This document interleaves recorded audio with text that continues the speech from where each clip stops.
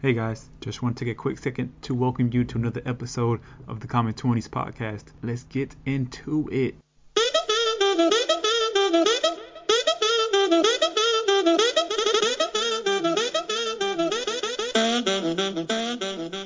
Here's something new that I learned. Sometimes you have to pay for information. I'll give you an example. Trying to learn how to edit videos a certain style. And this is something strange that I found out about myself as well. I will pay anything to get information. So back to the story, you have to pay to get information. And I went on Fiverr and I asked some artists if they can do a video for me as well as show me their process, or in other words, show me how they did it. At first, he was like, nah, we don't do that, or I don't do that per se. I was like, come on, you have a price. So I was like, whatever you think it is worth, just shoot me the package deal, or shoot me the package price and I'll pay it. So he's like, okay. One of his packages is like $100 for like 10 videos. So he sent me a package for $100 for one video and information. In my head, I was like, okay, this is reasonable and I can do this. So that brings me back to the point of information that you really need, or information that you really want, and you know that will better yourself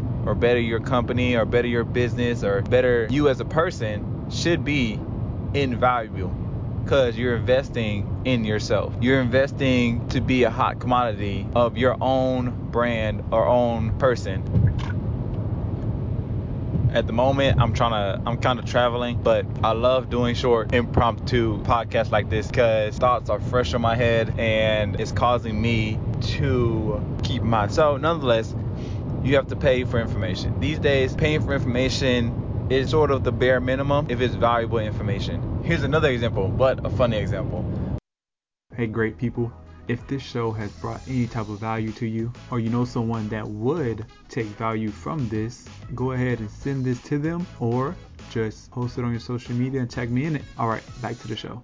On Rush Hour, it's a movie with Chris Tucker. He goes to a con artist and like, come on, Jimmy, I know you know information. Jimmy's like, no, I don't know what you're talking about. So Chris Tucker, he's like, okay, I'll buy one of your star mats, $50. Jimmy's like, sure. Chris says, okay, give me information now.